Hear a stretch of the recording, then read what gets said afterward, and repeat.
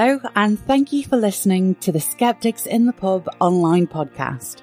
This unedited audio is taken from Beyond the Hype, the inside story of science's biggest media controversies by Fiona Fox, first broadcast live on Thursday the 28th of April 2022.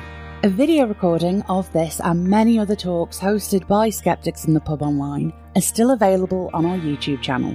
We hope you enjoy this podcast and thank you for your support. Hello, everyone. I'm really excited to be here this evening and have this amazing opportunity to talk to you all mostly about the themes coming out of my new book, which I have here, which I can show you. I don't know if you can see that well. So yes, this came out on April the 7th, so it's very new.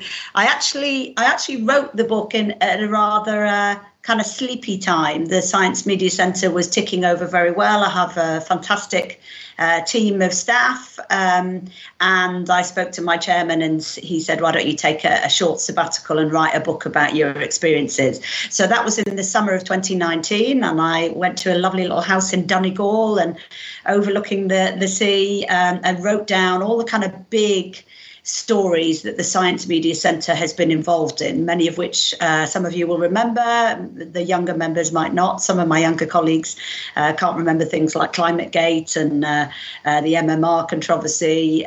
So depending on your age, you might know of them or you might learn about them in the book. But in fact, what happened was I finished writing it, and then you go through that process. Those of you who know anything about this or written a book where you get an agent, and I got a great agent from the Science Factory called Peter Talek, who's published lots of science books, and then he found me a publisher, and we actually got the publisher on board at the beginning of 2020. And there you go. Obviously, what then happened was the biggest science story of all. I had no time to work on editing the book, and it basically went on hold. But because of that, actually, it is coming out on the 20th anniversary of the Science Media Centre, which is rather neat. So it was on hold for a couple of years, and then because the publisher really wanted a chapter on the pandemic, I added that chapter. And then, as I say, it was published on the 7th of April, so just a couple of weeks back. So I've got about 45 minutes to talk to you tonight, and I thought what I would do is just pull out a few of the stories in the book and also some of the kind of overriding themes. And I'll read you a little extract later on one of them, and then I'll just finish by telling you some of the other stories, so that if you want to ask questions about those or relive your experience of those, then please do. I'm not able to cover everything in this time. So let me start by saying why the Science Media Centre was set up in the first place. We're an independent press office for science that was set up in 2002, and go back to the kind of very late 1990s, early noughties, and just try and remember what was happening. I was actually working, I don't have a science background, I was working for an overseas aid agency, but I was getting frustrated there. I'd been there 7 years, and the media really didn't care that much about the developing world and overseas aid, and I kept having to use these rather dull celebrities to get any media interest in developing world issues. So I was taking a look as a press officer. I was looking around and thinking, what is a story that's already on the front pages that maybe needs my help, that needs the skills that I bring as a generic press officer who knows how to speak to journalists about issues. And it was a lot of it was science. These were the days where, BSE, you remember the BSE, where the government was telling the public, the scientists have told us it's completely safe to eat British beef. You cannot contract CJD, BSE from eating beef. And they claimed that the scientists had told them that. In fact, we later discovered that the scientists had not said anything of the kind. They'd said there's no evidence of it as yet, but there is a theoretical risk that people could catch BSE from eating meat. So that was a big story, and I think there was a real kind of loss of public trust in science because of this line that the government was saying that the scientists got it wrong. And then there was GM, so the British public were introduced to this potentially exciting new technology through a massive row. The fact that Greenpeace and Friends of the Earth realised that Monsanto had introduced GM tomato paste into our supermarkets with little or no public discussion, no real understanding of this technology, no understanding the risks of the technology. So a worst case scenario, really, it was a row between media savvy campaign groups like Greenpeace and Friends of the Earth and your kind of classic evil multinational Monsanto. And yet all the brilliant plant scientists in the UK from Rothamsted Research and John Innes Centre and Edinburgh and places weren't really part of that debate. So that was raging. And then, of course, MMR, I think 1998 was the paper in which Andrew Wakefield said this previously trusted, safe vaccine, the MMR vaccine, was linked with autism in a study published by The Lancet. So there were all these media frenzies, really. And I'd always been very pro-science, pro-reason, pro-evidence. And I think science needs me. And then read an article in the Financial Times about the Royal Institution agreeing to host this idea with the scientific community, wanting to set up a centre, particularly to focus on the kinds of stories I've just mentioned. I think it's very important to understand that the Science Media Centre doesn't do PR for science, and nor are we just like a university press officer who kind of answers questions for journalists. We insert ourselves, and this is why I like to think that the book is full of kind of exciting and interesting stories. We insert ourselves in the kinds of science stories that have gone wrong or could go wrong. So the messy, controversial, contested kind of science that the media love and which there tends to be a lot of misinformation. So we were set up in 2002 with that focus, a strong focus on the news media. So we weren't really, well, there was very little social media at that stage, but we weren't pretending that we were going to be about all science communications or direct to the public engagement. We thought we would be a very small centre. We still are. There's still only 5 press officers that focus on this beast called the news media. And we actually started with a poll that showed back then, it'd be interesting to see if it was different now, but 9 out of 10 people said that the main source of information on science was the national media. So that's why we focused our efforts. We immediately came up with this phrase of the media will do science better when scientists do the media better. And I think we came up with that because in the consultation period before we opened our doors in April 2002, the scientists we spoke to were lamenting the state of the media, just really didn't want to insert themselves into these ongoing controversial debates. The plant scientists would describe to me, we've always been annoyed about the fact that it's medical science that gets into the media. We could have a front page of Nature. We could have a major paper on crop science in a top journal, and you hardly get any media interest because the media just aren't that interested in plant science. And yet suddenly they wake up in 1997, 8, 9 to be front page news, GM crops kill, Frankenstein foods. One classic I remember on the Daily Mirror, that you could find genes in your tomatoes. And they kind of weren't ready for that. They weren't trained for that. It wasn't in their culture. Some scientists, I would say, at that stage were getting much better at speaking to journalists when their study was out, or speaking to journalists when they had something they wanted to communicate. But it was a kind of one-off. They would come out from their ivory towers for one day a year, speak to some journalists, but then firmly go back in.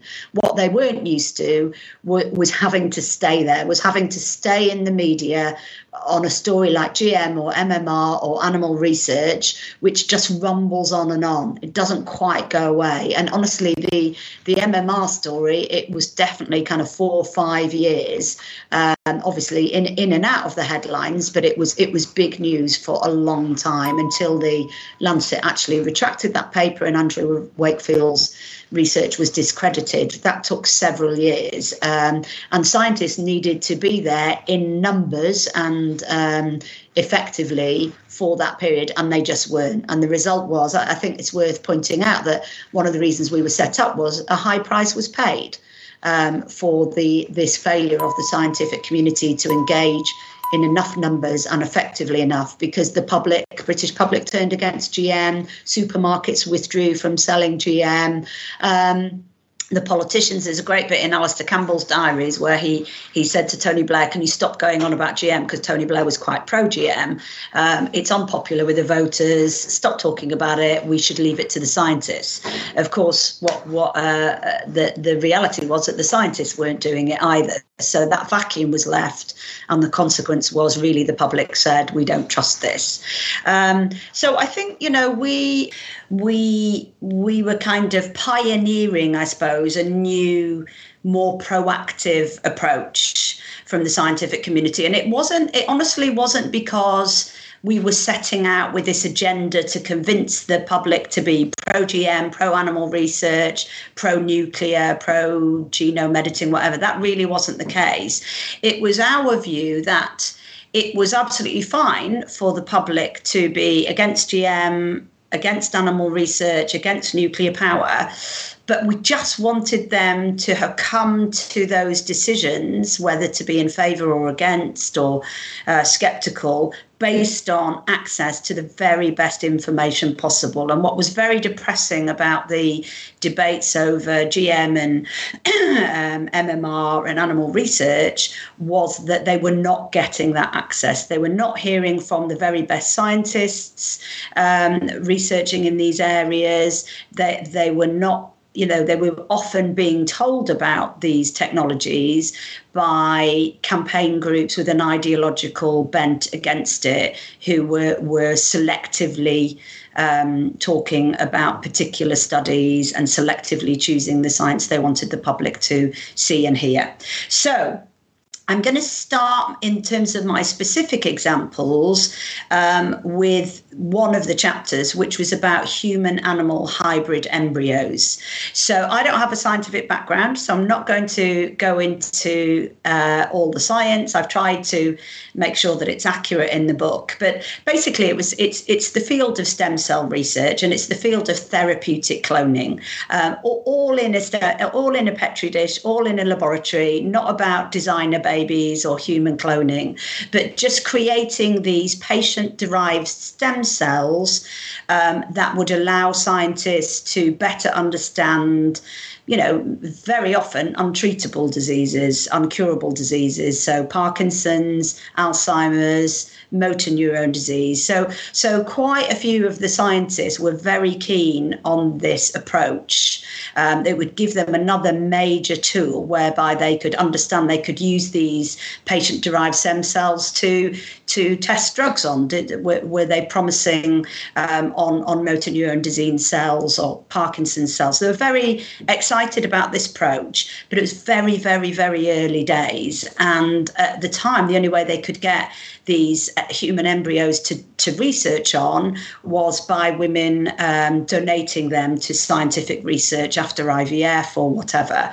So there was just a shortage of eggs available to do this promising area of research. I found out about this very early on. So we set up in 2002. I think I met a bunch of the kind of top stem cell scientists in the country in the early days, people like Anne McLaren, who is an amazing scientist, sadly passed away now, Professor Robin Lovell-Badge, who was then at NIMR, he's now at the Crick Institute, Stephen Minger, who was then at King's, and they all started kind of almost whispering to me that they were interested in using animal eggs, because it would be the same difference for them. It would be human DNA, but inserted into animal eggs would allow them to do this. And animal eggs are plentiful, eggs from cows or rabbits. And they'd heard about it from China. And once when I met them, they'd actually all been together, along with Ian Wilmot, who's interested in this, who people will know him as the scientist who cloned Dolly the sheep. And they'd been on this fact-finding visit to China and had come back pretty convinced that they wanted to apply to our regulator, the Human Fertility and Embryology Authority. And I immediately, with this new proactive approach, quite a break from the past, said, great, let's do a press briefing. Let's get all of the national news media into the Science Media Centre and tell them that you're considering this, that you've been to China and that you are preparing to apply to the HFEA. To say there was shock and awe at this, it was very interesting to me, because I'm a press officer who likes to be proactive, but you could just tell that nobody had ever said, this is the kind of designer babies, it's the yuck factor, it's the scientists playing God, it's Frankenstein, everything they feared.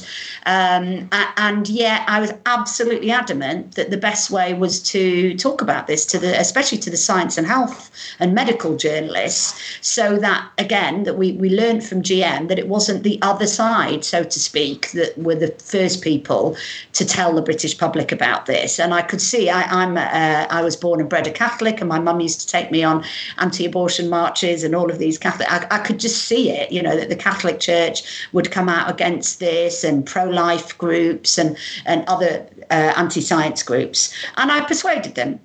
And for the next year or so, we actually did 2 or 3 different briefings on this. One was the background about the trip to China and the first kind of discussion with the journalists. This was all on the record, and there were stories that came out of it. And actually, some of the stories were a bit sensational.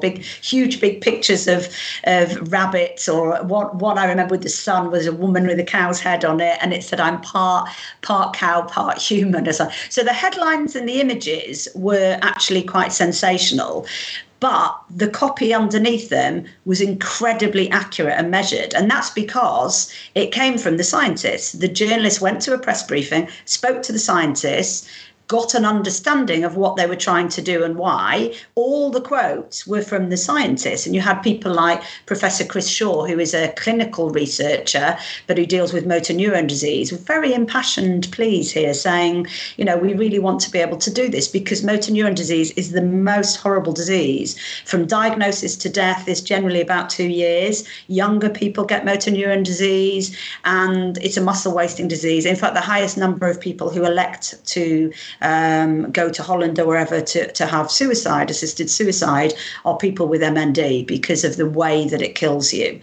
So he was desperate to be able to do this, and he joined up with Ian Wilmot to apply for his license, and all of those quotes were in there. So here was a kind of proof of concept for me. If we'd have done this on GM crops, it might have looked very different. And the test of this proof of concept came in about 2005. So we'd run about 3 or 4 briefings between 2002, 2005. And basically we discovered there was the HFEA Act was being reviewed, and the white paper, which is the draft legislation, was published. And I suddenly got a bunch of phone calls saying, "We've read it. Have you seen it? Have you seen it, Fiona?" There is a line in it that says the government will ban all research on human animal embryos. And when we inquired a bit further, they had decided to ban it because they'd run a consultation, which we didn't even know anything about, which had been very quick and dirty, and the church and religious groups had found out, and it was very dominated by church groups. And they'd said, the yuck factor, basically. So the government saw that and thought, right, we're not gonna have that debate, so we'll ban this research. And again, I just feel like 5-10 years earlier, the scientists might have just accepted that, but we were in a different phase, not just because of the Science Media Centre, but because the people who set us up were the scientific community, and they wanted a more proactive approach. So we got all the scientists together. We briefed them about this. The government was going to ban their research. We held a big press conference. We made sure it was embargoed. It was a Friday for Monday. And basically on the Monday morning, the front page of every single paper was the backlash from the scientists against this proposed ban. And then there was a period, you can read all this in the book, there was a period of about 6 months, I think, where between the white paper to ban this research and the vote in Parliament. And I can honestly say there wasn't a single development in this story in this 6 months where the scientists didn't have their say. One of them was quite funny because it was over Easter, and my mum, who's an Irish Catholic, had come to London, and I'd taken her to church for Good Friday, I think it was. And to my absolute dismay, the letter quite often on an Easter weekend, the letter that's read out at the church over Easter is the official letter that's being read out in every church, every Catholic church in the country. It's like the Easter message. And the Easter message was against human-animal hybrid embryos. And they defined them completely incorrectly as half animal, half human, which was not true. And I literally left my mum in the church, ran out, got on the phone to Colin Blakemore, Robin Lovell Badge, Anne McLaren, all these people, and was standing outside the church writing their quotes and then sending them to the journalists. And for the whole of Easter, these scientists were in studios challenging the Catholic Church's line, talking about the misinformation and explaining yet again. And then, as you will see, when the vote actually happened, by then MPs had been lobbied, the policy departments of the Association of Medical Research Charities, which was very pro this research, the Wellcome Trust, the Medical Research Council, had been lobbying the politicians while we'd been focusing on the news media, so getting to the public and also getting to the politicians. And it was an overwhelming vote in favour of allowing this research to continue. Didn't mean the research would work, didn't mean this approach was going to be a success, but that we should not be banning areas of research because of the yuck factor. And what was interesting, the next day after the vote, there were several articles in national newspapers which weren't about the vote, but were about the scientists and the way, the change. So the FT had an editorial saying scientists behave like they never have before. The Times, a piece by Mark Henderson, the then science editor. And there was a real, people had noticed that the scientific community had found their voice on controversial issues in a way that hadn't been seen over BSc, GM, MMR, animal research. So that's one of the chapters.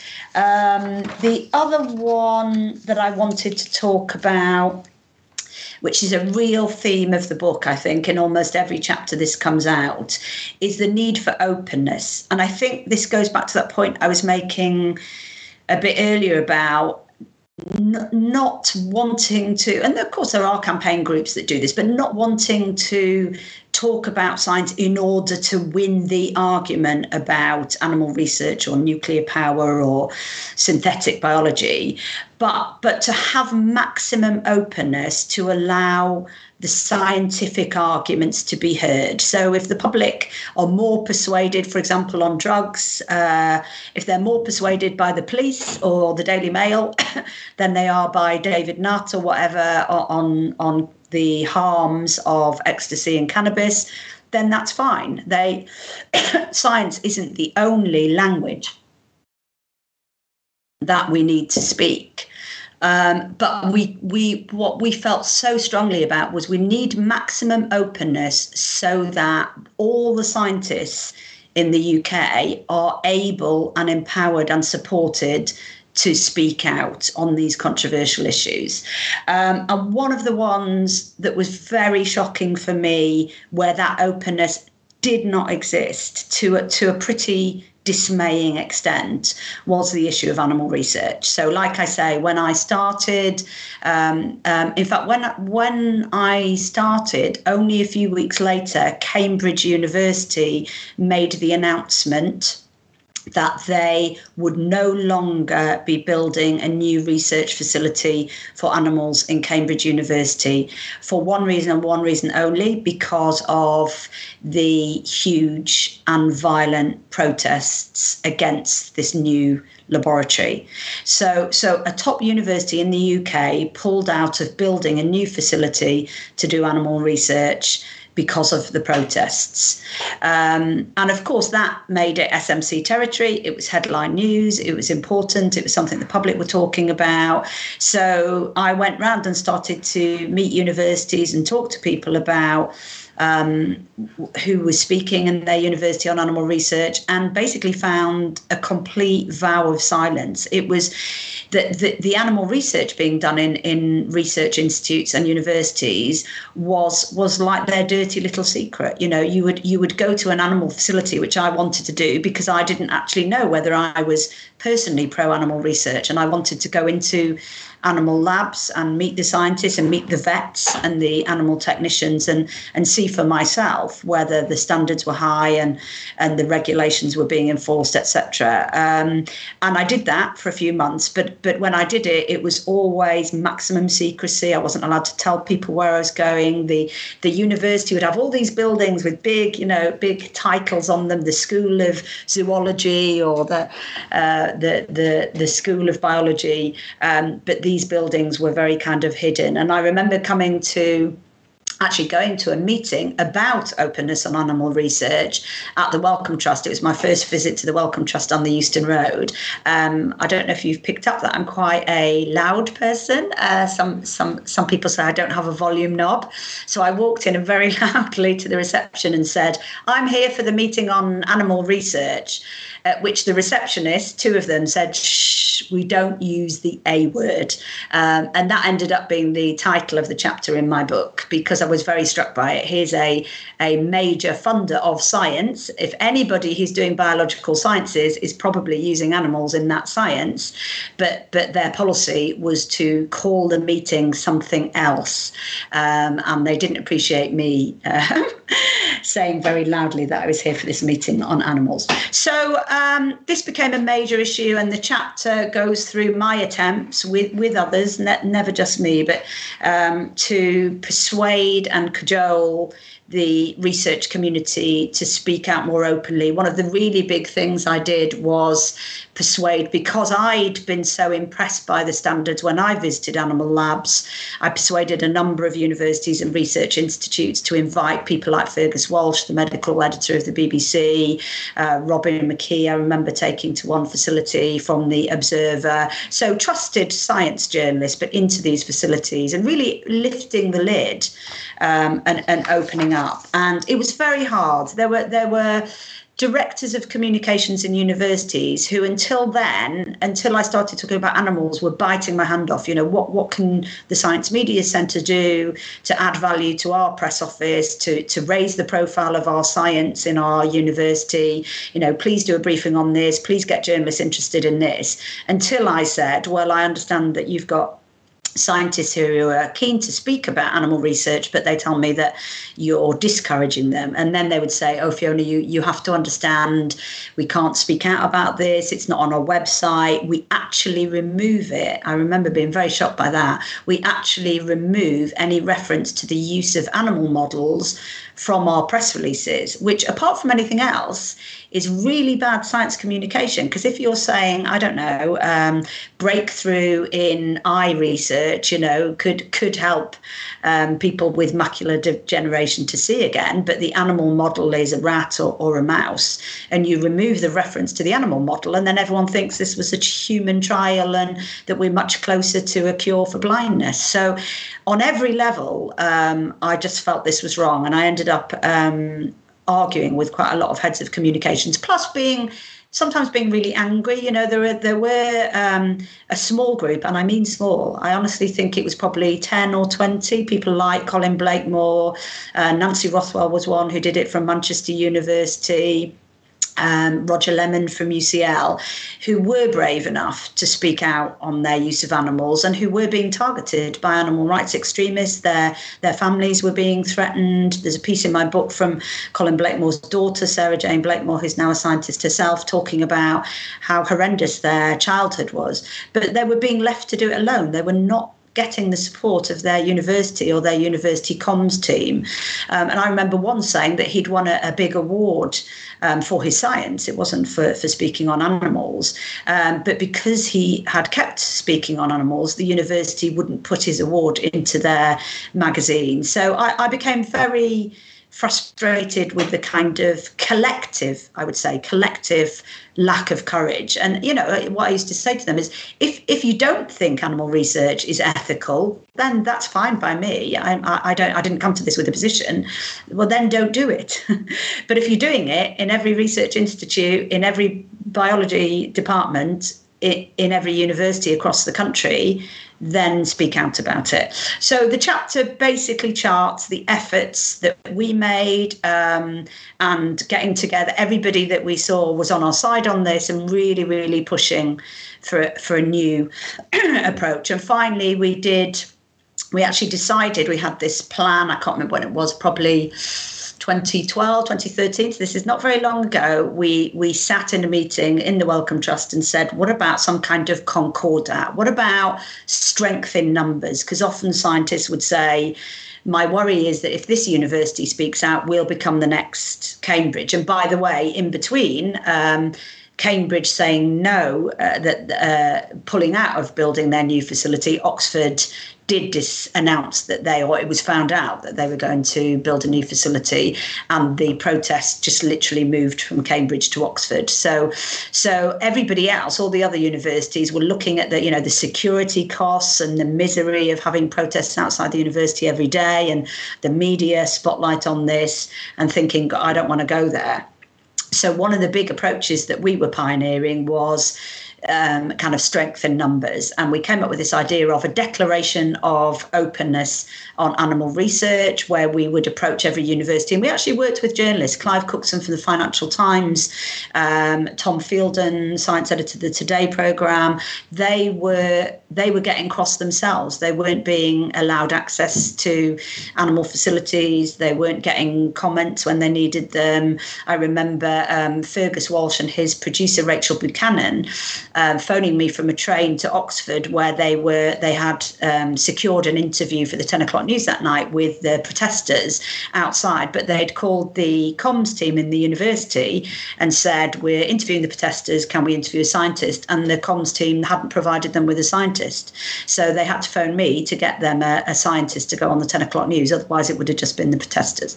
So we did this. It took about 6 months to get 18 universities. I'll admit there was a bit of playing them off against each other. So I would say to Imperial, well, Oxford and Cambridge are going to sign this declaration. And they'd say, really? And I'd say, yes, I feel sure they're going to.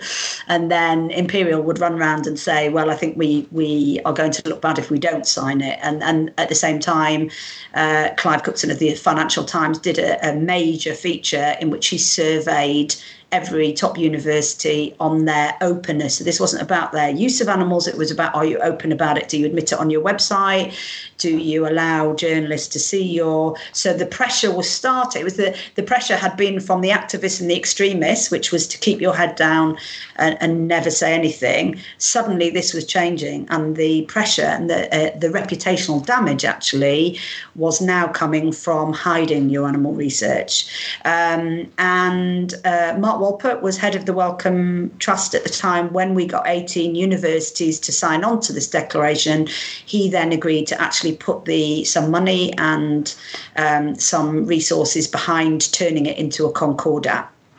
Understanding Animal Research, the organisation set up to make the case for the use of animals, was given money and resources by the Wellcome Trust to have a concordat on openness. And now it's been a fantastic success, and over 100 organisations have signed up to that, and it commits them. They have to have a statement on their website. They have to have photographs of their facilities. They have to invite MPs, school students, etc., into their facilities a number of times a year. So it's completely transformed it. And what I've noticed is it's completely pulled the rug from under the animal rights extremists and activists, because they did really, really well because they they were able to say the scientific community hide what they're doing on animals. It must be bad because they're hiding it.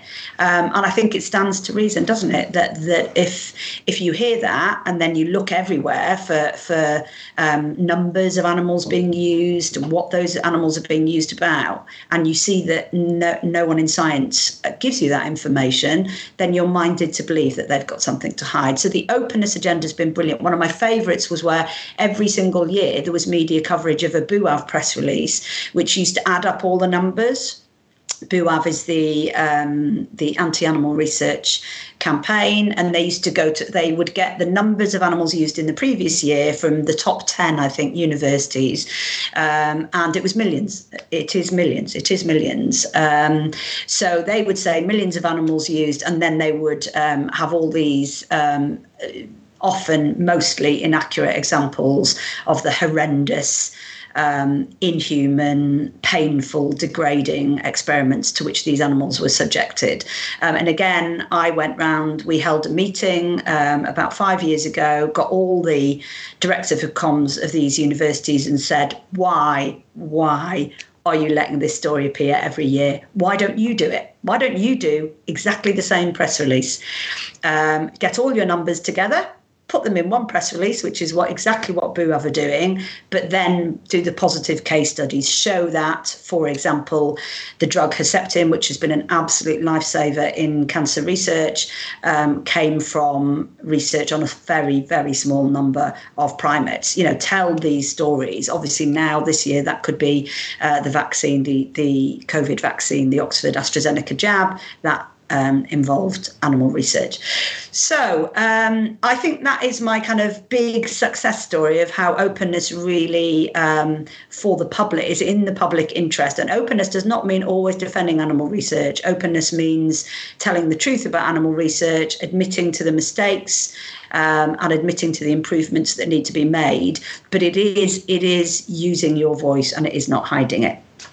So my third example, and then I will allow you to go and have a break, maybe get yourself a drink if you've got one in the fridge, is of, and again, a theme running through the book, of something that has kind of increasingly worried me. And 20 years in, on the 20th anniversary, is probably my biggest worry. And that is the way that independent, publicly funded scientific data gets kind of almost inadvertently, accidentally pulled into the government communications service.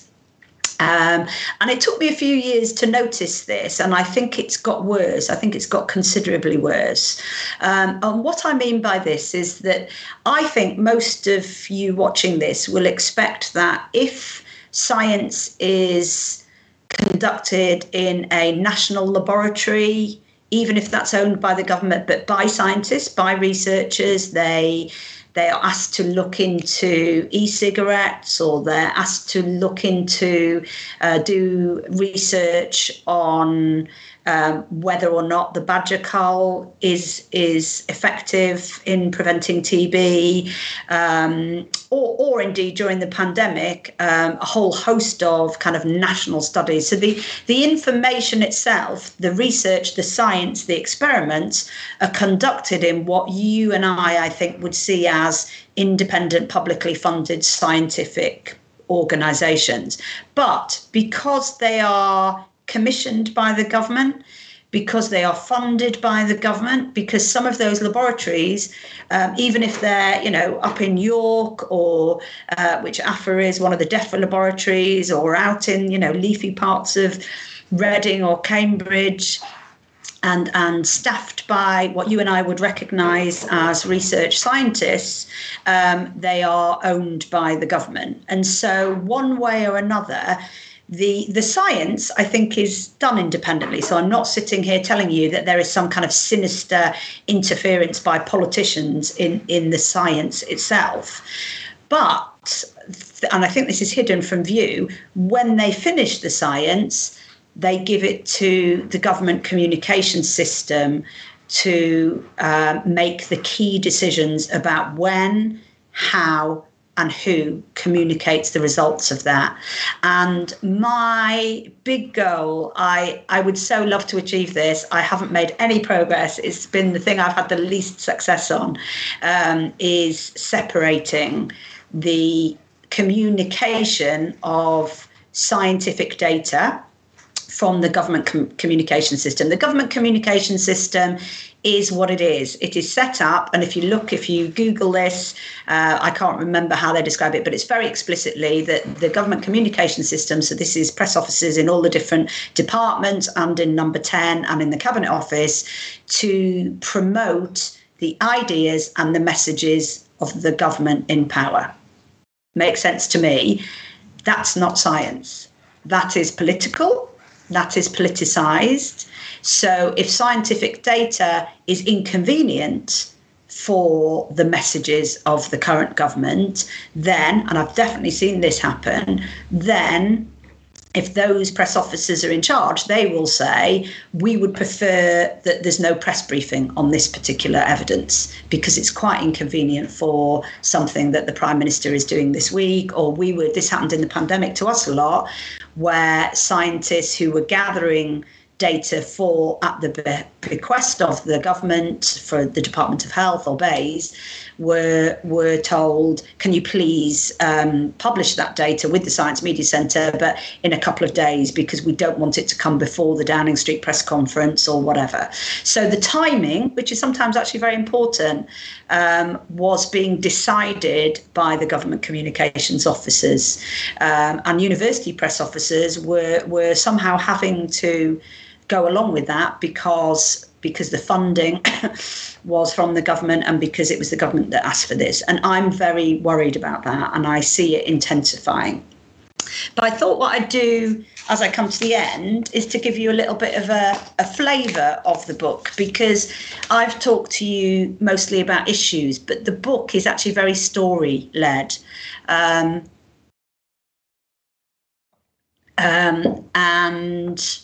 yes, I just thought I'd give you a bit of read a little section about this area and the story of the sacking of David Nutt by the government.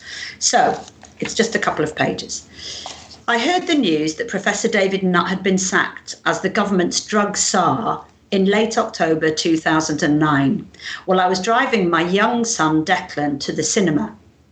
It was half term, and so far my plans to spend time with him had been largely thwarted by events at work.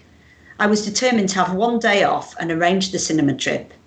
It was my son Declan who took the call from a colleague as I was driving and relayed the news as we were on the busy North Circular Road. My initial shouty expletives were followed by instructions to Declan to call some of the names saved in my phone to break the news to them and tell them that I would phone them later. This quickly got very confusing.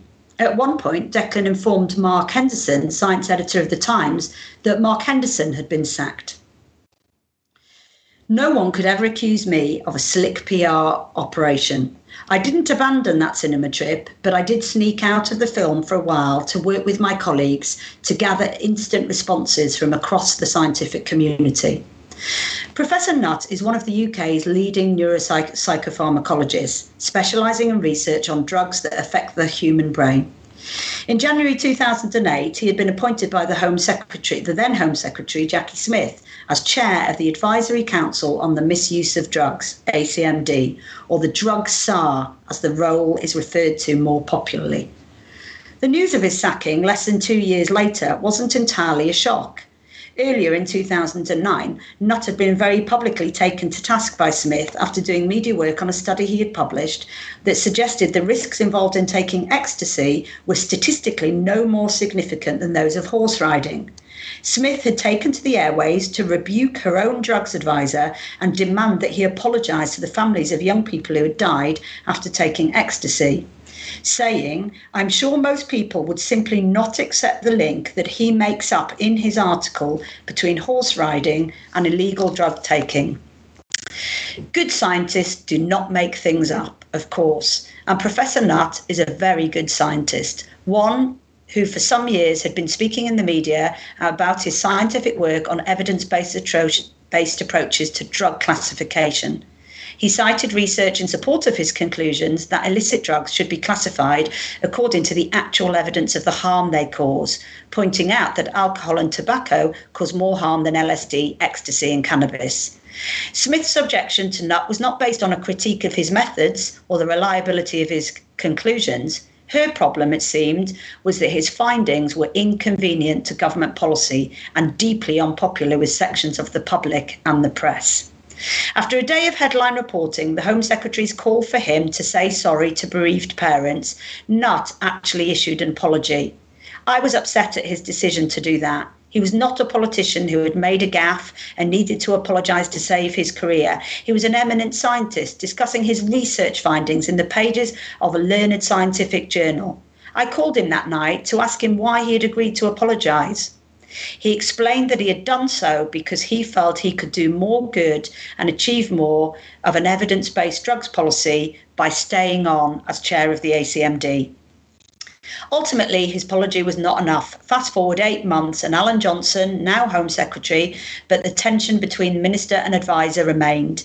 Things came to a head thanks to a scientific lecture that Nutt had given, comparing the relative harms of drugs, including cannabis and alcohol. The lecture itself had been delivered months earlier at King's College London, and the evidence he drew on had been published in a peer-reviewed journal, most notably in a 2007 paper in The Lancet, about scales of harms from different drugs, including cannabis, alcohol, tobacco, and harder drugs such as cocaine. As chair of ACMD, Nutt had to submit such talks to officials at the Home Office, and on that occasion they'd given him the all clear. But in October 2009, his speech was then published as a review article by the event organisers, and it was picked up in the media. It was amid the resulting media fury that the Home Secretary sacked him. If Nutt had been ready to bend to the government after Smith's warning, he was in no mood to go quietly now. Like other scientists before and since, he learned the hard way that if you fall out of favour with government, the government press officers who are meant to look after you are more likely to be briefing against you than setting up your interviews. This was exactly the kind of story the Science Media Centre was expected to work on. It was contested science in the headlines, and it highlighted the way the government was prepared to misuse science when it didn't fit with its preferred policies. It also moved the debate about relative harms of drug use onto the front pages of from learned scientific journals into the news headlines, providing an opportunity for scientists in this field to engage the wider public.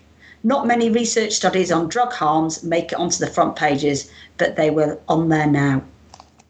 So that will give you a flavour of the way I write the stories in the book, but it will also, I think, tell you why we are concerned about this and why, in our view, independent scientists, even if they're advising the government or even if they are funded by the government or working in laboratories that are owned by the government, should be able to put their scientific evidence into the public domain, communicate it to science and health and environment journalists free from the government communications machine. And I'm using the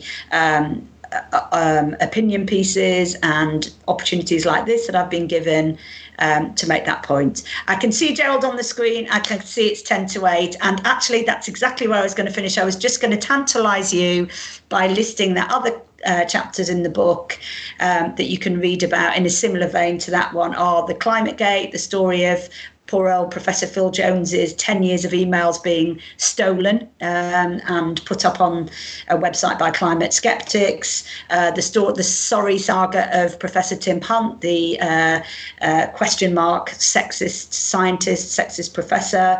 Another sorry story, some of them are good news, but of the intimidation of researchers working on MECFS.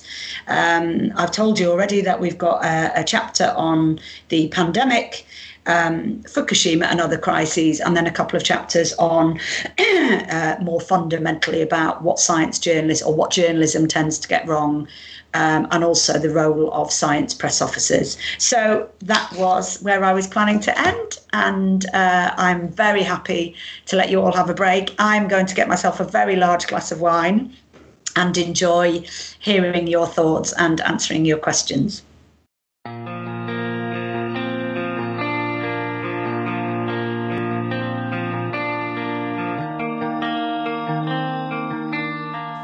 Now, let's move to your questions. I have to start with the most important question of them all at the beginning. Slava Ukraini asks us, do you have a pet and can we see it? I do have a pet, a relatively recent phenomena. And hold on 1 second. I'll see if I can just grab my pet. Kevin, can you bring Roisin down? Okay, we'll try and bring her down. Good. I have a cat who is apparently currently sleeping on the top of the wardrobe, but my husband is informed that if he can get her, she may or may not make an appearance. Okay, while we're waiting, let's dive into more on the subject then. Okay. Also, cheers, everyone. I've got a very large glass of white wine here. So, what about cheers? Yeah. Good. Kat's question. What current or recent science coverage makes you want to pull your hair out the most? Oh, great question. So, bits of COVID, the lab leak versus natural origins. I want to tear my hair out of that because it could be either, but it has been made such a polarized issue and a real toxic issue such that some scientists just don't want to speak about it anymore. And it's become a kind of very politicized, a bit like some of the other things like face masks or whether you vaccinate children. They suddenly, oh, yes, here we go, everybody. This is Roisin. She's 1 year old and she's very cute. She's our first pet that we've ever had. We're generally not pet people, but in the pandemic, is that enough for you now? Have you seen enough? Oh, yeah. Thank you. Thank you very much. I'm sure the appreciation of your talk just went from 10 to 11. Or 0 to 10. So I think they should be science issues. They should be reasoned discussions about where the evidence lies, what the different hypotheses could be, and kind of adding up. It's obviously, clearly, perfectly possible that it could have leaked from a lab, and yet it does seem that the majority of evidence is pointing to natural origins. But instead of just having that interesting, important discussion and learning from it, we've taken camps. We've got the pro lab leak camp, and I think that makes me tear my hair out. The other one that before the pandemic was pretty tough actually was e-cigarettes. I'm not entirely sure why, but certainly the scientists on our database who worked on smoking cessation, good, publicly funded, independent scientists in the UK, and they were doing studies to prove it, were showing that e-cigs are significantly better than smoking, which doesn't mean there's no risk and doesn't mean we shouldn't investigate the particular risks of certain kind of substances involved in e-cigarettes. But a lot of the studies were coming from the States, and you would get a science journalist writing a good, big UK study, and then the next day there'd be a survey from somewhere else showing, on the front page, showing that they'd asked 20 teenagers whether e-cigarettes were a gateway to smoking, and 19 out of 20 had said yes or something. So it felt to me a little bit like on that one, the public were not getting access to the best science. They were hearing on a daily basis that e-cigarettes were a gateway to smoking, potentially as dangerous as smoking. And I think that one upset me because we were finding it hard to just point the journalist to where the weight of evidence is, and because there's a very obvious life and death thing here, for whatever the risks of e-cigarettes, for people who are lifelong smokers to switch from smoking tobacco to an e-cigarette is highly favourable. And if that message wasn't getting across, you could actually have people die because of the media coverage. So, yeah. Yeah. Good. Now let's see. Follow-up question from Igor. when fighting bad actors that are using bad rhetoric to peddle misinformation, do you think we should be using their tactics? No. Do you think using their tactics is justified for us, I guess, or for you? Or is it a question of they go low, we go high? I'm going to say they go low, we go high. I like that expression. And actually, it goes back to what I was just saying about these polarized discussions that we saw in the pandemic. And, we all know, don't we, that we're living in a much more kind of polarized society generally. But I have to say that I actually get upset when I see scientists putting themselves into camps and shouting at people, and and rather than acting in good faith, and rather than, one of the things I felt sometimes during the pandemic is the one group of people that could have shown how you disagree well. Doesn't mean you're not passionate, doesn't mean you're not absolutely in disagreement about whether face masks work or not, whether we should vaccinate young children or not. I'm not at all saying we should behave that these aren't very important scientific differences, but I do think the scientific community has got a long track record of having those debates out. And in the end, how do you answer them? You answer them with good science. So you have your argument, you put forward your hypothesis, and it's your favoured hypothesis, but whether you're right or not is demonstrated by your data and by your experiment. And I felt that some scientists didn't show everyone else how to have these debates. Instead, they said, I'm in the pro face mask camp and you're wrong. And then they started, even certainly on social media, which is, it's like that anyway, but they started blocking each other and talking about, that's another issue. There is real harassment, but when scientists describe disagreement as you're harassing me, you're bullying me, I'm blocking you, then they sound like everyone else on social media and on Twitter. So yes, absolutely. My answer to that is we go high. And also, to be honest, the Science Media Centre is we don't take to, obviously we tweet all of our content, but we don't get involved in Twitter debates. Makes sense. Can't win those anyway, I heard. Good. Along the same lines, a question from Wombat Hollywood. How is your office dealing with an increase in press articles just being a collection of tweets used to debunk good science? How are we dealing with them? I actually don't know how to answer that. If journalists phone us and ask us to deal with them, otherwise how would we kind of know about them? If they phone us and say, I'm putting together this piece, can you get some scientists to respond? Obviously, we're a pretty standard press office, and we'll get them good people. I think I'll tell you something interesting.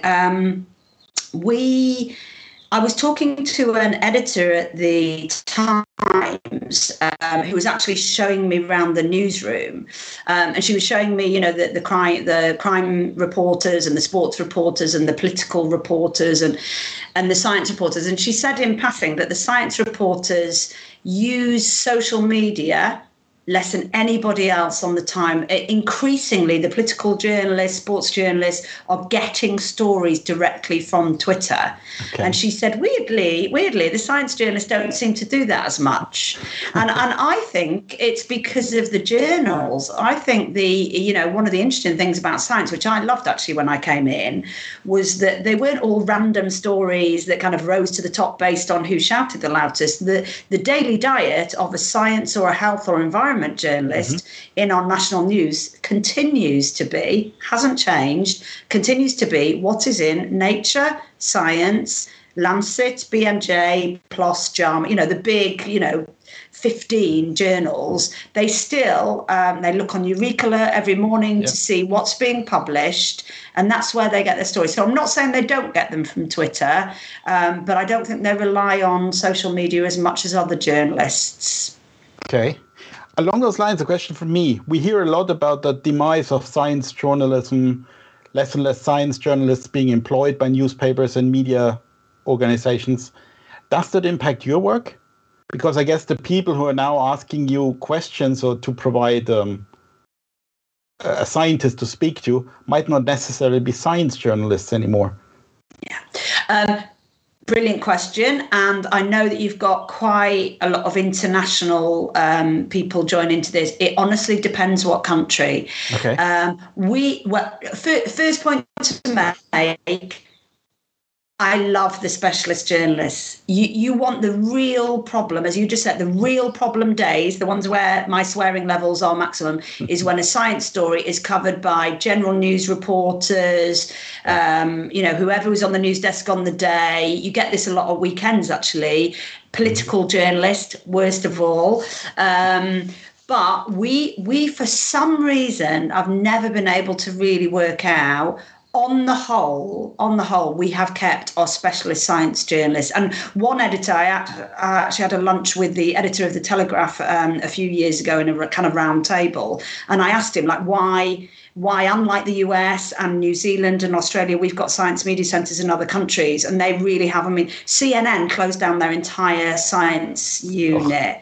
Overnight, like 8 journalists lost their jobs.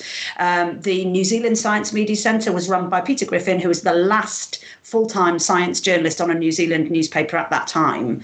And he came over and ran the Science Media Centres. So in other countries, it's been really bad.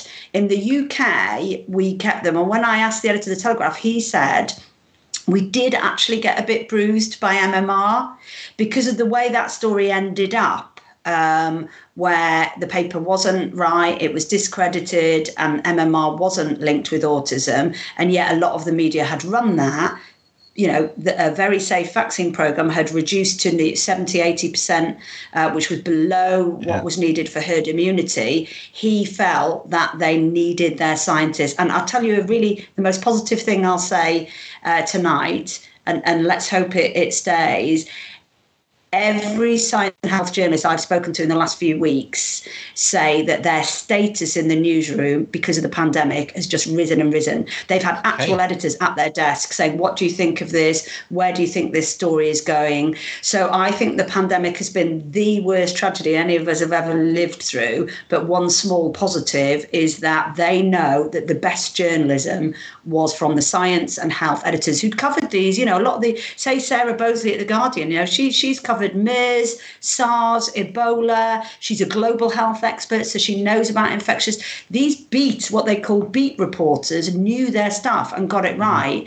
And the media wanted that during the pandemic. So yeah, it does. It's a good question. It does matter, and we need to keep them. And everyone watching this should, if they get an opportunity, champion the specialist science correspondents. For all their flaws, they're the best we've got. That's encouraging. That's good. Okay, let's see. Next question, again from Igor. What are your thoughts on the debate about open access to scientific papers? Will it help combat scientific misinformation, or people will not read it anyway? Well, I do not know a huge amount. This is a good example of a discussion that is huge within science, but has not hit the news agenda. Yeah. In fact, I once ran a briefing on, I can't remember who it was with now, but it was on open access publishing, because so many scientists were talking to me about it. I'd almost forgotten that my job is to run things that the journalists are actually interested in. I ran a briefing, and there were about 2 journalists in the room. I think one was the Times Higher and one was Nature News. So the national news media are not interested in this debate. Okay. Where I am interested in it, very interested, is around, this is less open access and more just open science generally, preprints.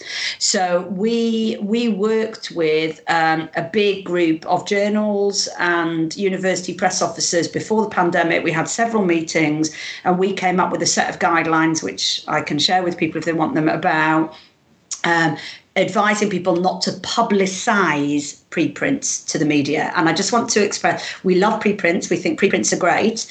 But what was happening was that press officers were publicising the preprint to the media, and the newspapers were reporting it at that stage, when it's very early, very preliminary, and it hadn't gone through peer review, but it also hadn't gone through the general things that journals add, the editing process and whatever. And it was not good. We were getting kind of ad hoc stories all over the place of preprints of varying quality. And then even the really good ones would then be published in Nature. The journalists would ignore them because didn't the BBC run that? It was old news. So the scientists were a bit naive about, we'd love to get this in the media, but then when it was published in the big journal, they weren't. So I think in the pandemic, we needed preprints. I mean, obviously we needed speed, and there were very good preprints and there were very terrible preprints. But actually, we started the discussion just now about whether we should go back to that policy, that in terms of press releasing the public, and I think I would sum it up by saying, would you like the public to be hearing about, whether does white wine cause cancer or does it cure cancer? Would you like them to be hearing that from a study that's at its very best? Why not just wait until that study is at its best? Yeah. And the preprint helps it to be at its best because it allows the opportunity for other scientists to make it better. And I would prefer to wait. Yeah, that's a good point. Good. I think we're finally getting around to the question by Skeptical Fella.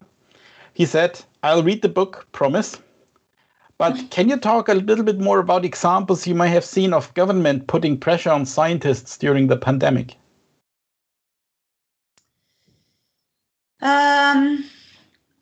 So, yes, I can. The ones, I think there's obviously it's really complicated story, this, and there are the government-owned agencies. I think they're called arm's length bodies. They're called different things, but say Public Health England, which is now UKHSA, they are a government body. And they were definitely, because their communications people are part of the government communications machine, they were often not allowed to just put their data out. And you had things like, for example, you had things, do you remember was it the Kent variant or the Delta variant? But that awful moment running up to Christmas where there was a new variant and we thought it was more transmissible and more deadly. Yeah. It was just a horrible time, wasn't it? Where we all, the kind of spectre of having to cancel Christmas. But the announcement that they made about that variant, they made without any data. That data existed. They were all looking at that data, but the data had been generated by Public Health England. And the government announced that. The journalists were all phoning us saying, we can't assess this data. They've made an announcement saying there's a new variant. We can't look at it. We then, of course, couldn't do what we do, which is we ask really top scientists. Government have made this announcement that there's a new variant. Can you look at the data and give us your assessment of whether it's important, whatever? The scientists couldn't look at it. The public couldn't look at it. The journalists couldn't look at it. But it was out there. And I think that was just awful. And I had one text from a journalist saying this is the worst day of science communication. And I think a lot of the scientists in those agencies who are gathering that data were very frustrated. And that's why I'd like to see this separation. There's government messaging. I get that. Government have to put out messages, stay at home, wash your hands, but then there's the data, and I think the data should be put into the public domain, and then the government can spin it one way, scientists can react. So that was one. Just one more. The government commissioned all of these studies, so they became official studies, and there were prevalence studies and serology studies and clinical studies. So I think there were something like 50 big clinical studies that were done between DH commissioned them, but they were done in hospitals, like clinical trials, I guess, and universities. But because DH commissioned them, they controlled the communication. So we had this experience of, one was, I think, the Cambridge Biostats unit, where they had their data. They knew that they were going to get their data probably every week or every 2 weeks about the number of cases and all of that. But the government said they didn't want them doing press conferences with us. And different scientists are different. You know, the REACT study, the scientists did actually insist we are going to do press conferences with the Science Media Centre, but they still allowed the government to kind of determine the timing of those press conferences. And sometimes they were saying, oh, we don't want it today because the Downing Street press conference is tonight. But the Cambridge group actually were told that the government didn't want it, so they didn't do press conferences. So I just feel like what we need before the next pandemic is some kind of code of practice or some kind of legislation that says data that is gathered by publicly funded scientists in our universities is owned by, and I gather in the chat there's been a really interesting discussion about who owns yes. this. You know, sometimes the government does own it. They paid for it, they asked for it, the scientists do it and they give it to them. But I think the public would argue that this is publicly funded data done in independent organisations. We, the public, own it. So, you know, but that's quite a big thing to persuade the government of. That's true. Actually, I find it quite funny. We now have a question that goes the other way around. Garnet asks, do you know of any examples of governments supporting under-fire scientists or research against press, popular opinion, and their best interests? Oh, can I think? Because I think it would be churlish not to, because to be balanced about this, the government commissioned all of those studies. So here we have the government, and actually one of the reasons sometimes that the scientists don't want to speak against the government is precisely because the government asked them to do an incredibly important piece of work to help the nation during a pandemic. They gave them the money, they gave them the support, and they allowed them to do that independently. Because one of the things I do make a distinction here is there is no political interference in the actual work. The political management comes in the communication of the work to the public.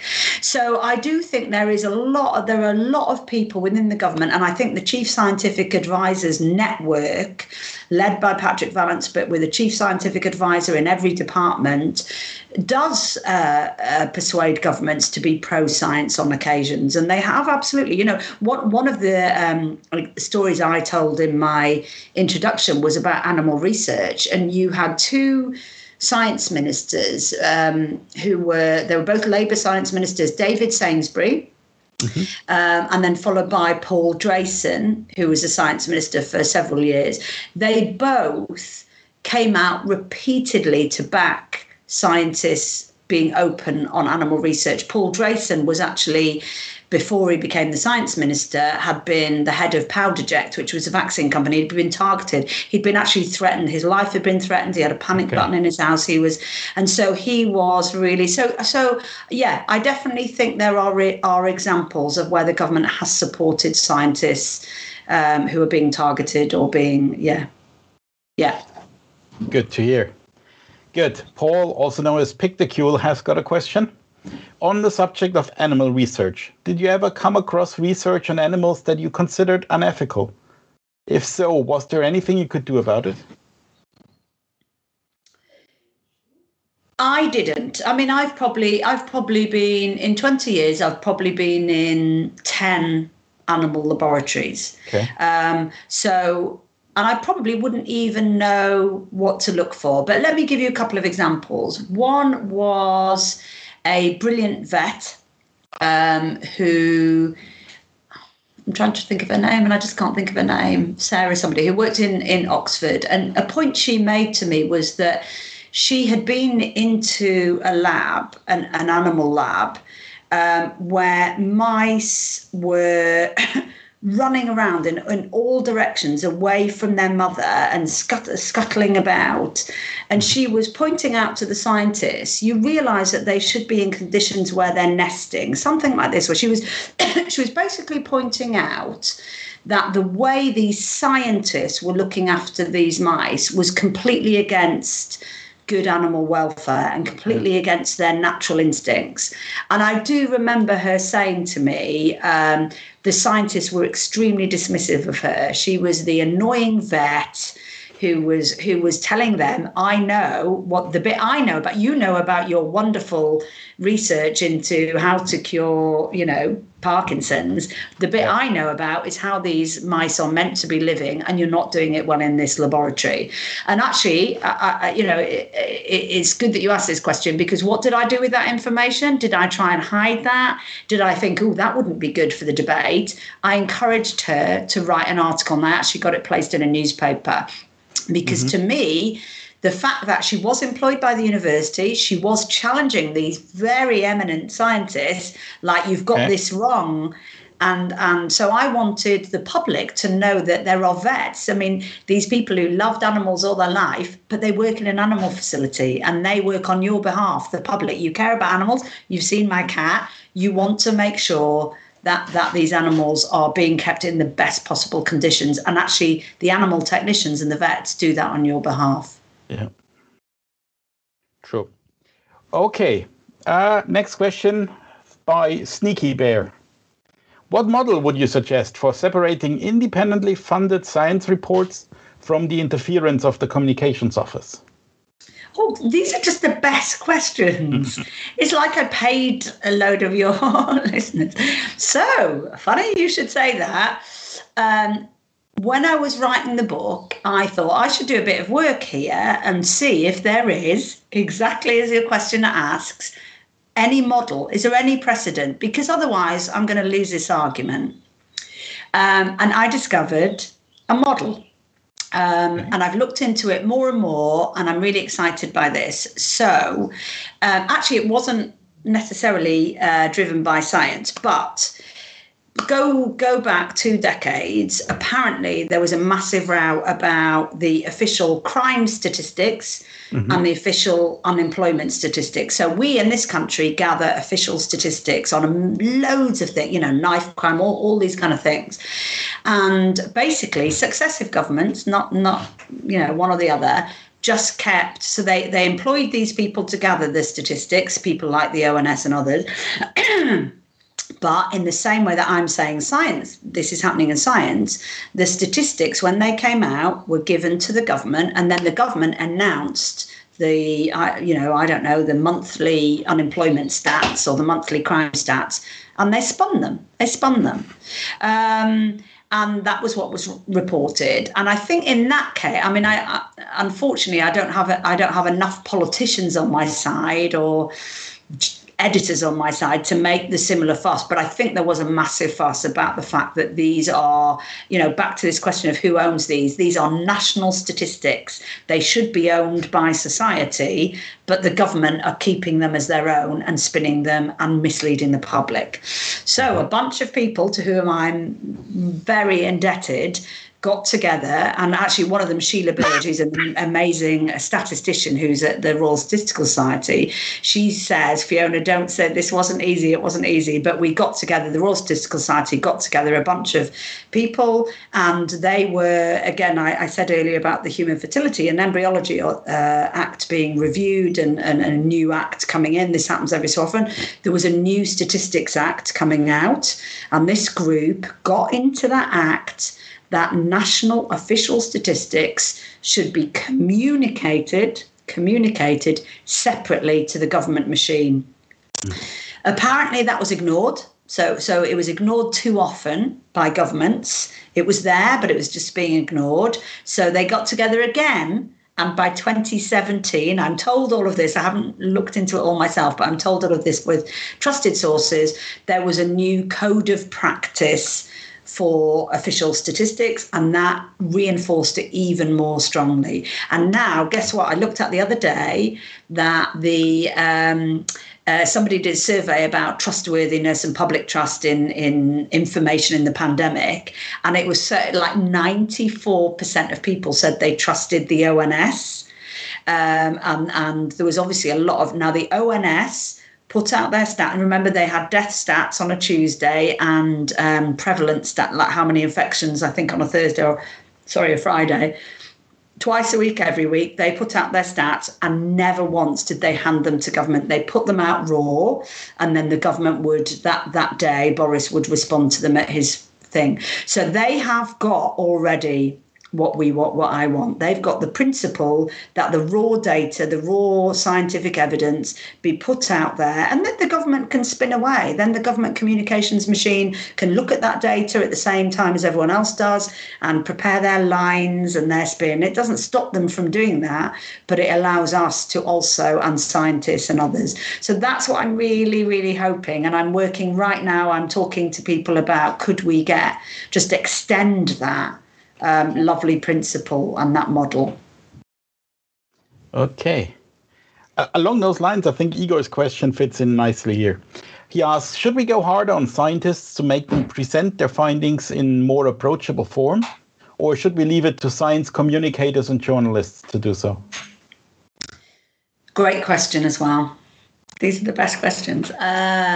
Great question. I think if I sit anywhere on that, it is actually to let science communicators and journalists do that for them. I don't like it, and I've been on many panels where people are saying we've got to make scientists speak English and, speak in an accessible way. And I worry about that because, of course, they're trained to have a kind of scientific language that they use to communicate, and it allows them to do good science. Now, some of them are just very good at it. We've been talking about a range of scientists here. If you've got clinical researchers, they tend to do research, but they also have patients every day. So they've just become very good at it. I think there's a lot of myths about scientists being bad communicators. I mean, some of them are absolutely brilliant. But if I'm asked, I just think that let the Science Media Centre, when we have briefings, we have 200 press conferences during COVID. We really encourage the scientists, stick to your science. Don't make, with the Science Media Centre, please don't apologise for talking about your science. Yeah. And then, honestly, Nick McDermott from The Sun, who's great, he's on our board, will say, mate, I didn't understand that. Let me tell you what I think you said, and you tell me if it's right. And that's the lovely thing about our briefings. He then says what they think. They say, no, you can't say that. That's absolutely wrong. And he says, right, well, I've got 600 words in tomorrow's paper and I want to get this right. Help me. And then there's a back and forth. And I remind them on the panel, you're not talking to your fellow scientists here. You're talking to Sun readers. So give him a bit, allow him to. And by the end, they get a form of words that is accurate and will be accessible to Sun readers. So I don't think the way to deal with this is to get those scientists to speak in Sun language. Let's get them to speak in science language and then let it be a negotiation. That goes back to one of the very first things I said 2 hours ago or whatever it was about the media will do science better if scientists do the media better. Talk to these journalists, help them to get it right, have that back and forth. And also, I think, some of these science journalists, that they're brilliant and they feel their job is to translate science to their particular readers. That's their skill, that's their trade, and they want to do it. So let them do it. And I think if we ask scientists to develop that skill set, it will come at the cost of other skills. And we shouldn't. That's why we need science journalism. Absolutely. I like that. That's a really good way of putting it. Yeah. If they're, and that you see that all the time, that people are persuaded to go down this avenue and then they get used to that avenue. And then, let's not do that. Yeah. Yeah. I think actually our next question, we can just confirm, we just discussed this. It's a follow-up question also from Igor, who asks, do you think scientific community is getting better at presenting their side to the press? And what do you think they should do even better? Well, I do think, if you read the book, if any of you read the book, I think you will find that the last chapter on the pandemic is actually extremely positive. And I didn't think when I set out to write this book, there are a lot, the first question was, what do you tear your hair out? There is a lot to tear your hair out a bit about. But I'll tell you what I think happened in the pandemic, and we shall see whether this continues. I think that very, very good scientists saw, possibly for the first time very, very clearly, that being good scientist is not enough. You have to do good science. You have to develop that vaccine. You have to test that drug. You have to understand the immunology of a virus. All of that is very hard science and very important. But you can't just do what those GM scientists did 20 years ago. It's not enough just to develop that technology in your laboratory and let others communicate it. You also, and the link between doing that good science and communicating it was more clear, because if the public didn't understand about that vaccine, they wouldn't take that vaccine. If they didn't understand that certain drugs didn't work, hydroxychloroquine, and other drugs, dexamethasone, did work, and how that had been tested, then they're not going to take those. So the link between doing your science and getting the public to embrace that was critical, because if the public didn't trust science and didn't follow what science was saying, we weren't going to get out of this mess. And I hope that survives. I hope we don't get scientists who go back into thinking the most important thing I do is in the lab, and probably it is the most important thing they do, but also an important thing is explaining that to the public and bringing them with you. Good. I think we've reached a point where we can actually come to a nice conclusion. I like Sneaky Bear's question for that. So let's do this as the last question tonight. He asks, or she asks, apart from changes that you've had a hand in, are there any positive trends you've noted in science reporting in the media, or has it stayed the same or even gotten worse? Oh, you're absolutely right. You've sussed it, Gerald, that I'm going to be positive about that. It's so positive. Look at the number of science journalists who, when they reported a preprint, said it was preliminary research that hadn't been checked, telling the audience. Look at the front page of The Sun. I can't remember the number now, which is annoying, but where they talked about the risk of getting a blood clot from taking the AstraZeneca vaccine, and they put it the real number, and it was like, I don't know, it was a million. On the front page of The Sun there was a statistic. It's got so much better than it was 20 years ago, and what I said earlier about the fact that editors value their science and health and environment specialists. And, we haven't talked a lot tonight about climate change and environment and biodiversity. The environment journalists are just as important in this way. They trust them, and they are equal now, I think, or nearly equal to the political journalists and the education correspondents. That, I think, has made the big difference. The going back to, again, my first example from tonight, when we started, there's a group called the Parliamentary Office of Science and Technology, and they had done a report on who covered GM in its early years, 1998, 99, 2000. What a good thing to do. They just looked at who reported it, and the vast majority of media reports about GM in those years was from Consumer Affairs, who basically cover kind of food and diet, and political journalists and general news reporters. And I think now, if you've got genome editing in crops or GM trials, the news desk says, oh, that's GM or genome editing. We're giving that to the science journalists or the health journalists. So I'm actually really optimistic. Good. Now, we do have one final question, actually. We can provide a link of where to buy the book, but there is a question: is there an audiobook of yours? No, there isn't. And actually, I've got various girlfriends, and two of them now only read audiobooks, and they keep emailing me saying, oh, thank you for sending me your book, but I want an audiobook. So maybe I need to speak to the publishers about this and see if they can do it. Okay. Would be interesting. I think we have several people in our midst who enjoy audiobooks or like to listen to them on long drives. So yeah, indeed. I will talk to my publisher about that. Good. So I think that concludes tonight's event. Thank you very much, Fiona. It was really enlightening and really enjoyable, so thank you for that.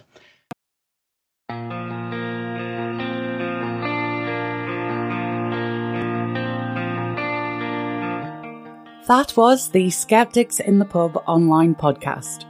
For more skeptical content, including information about future talks, please like us on Facebook, follow at SITP on Twitter, or head to our website at sitp.online, where you'll also find a link to all the ways you can get in touch with us, including our Discord server. Music in this episode was provided by Thula Bora and used with permission. Until next time, thanks for listening.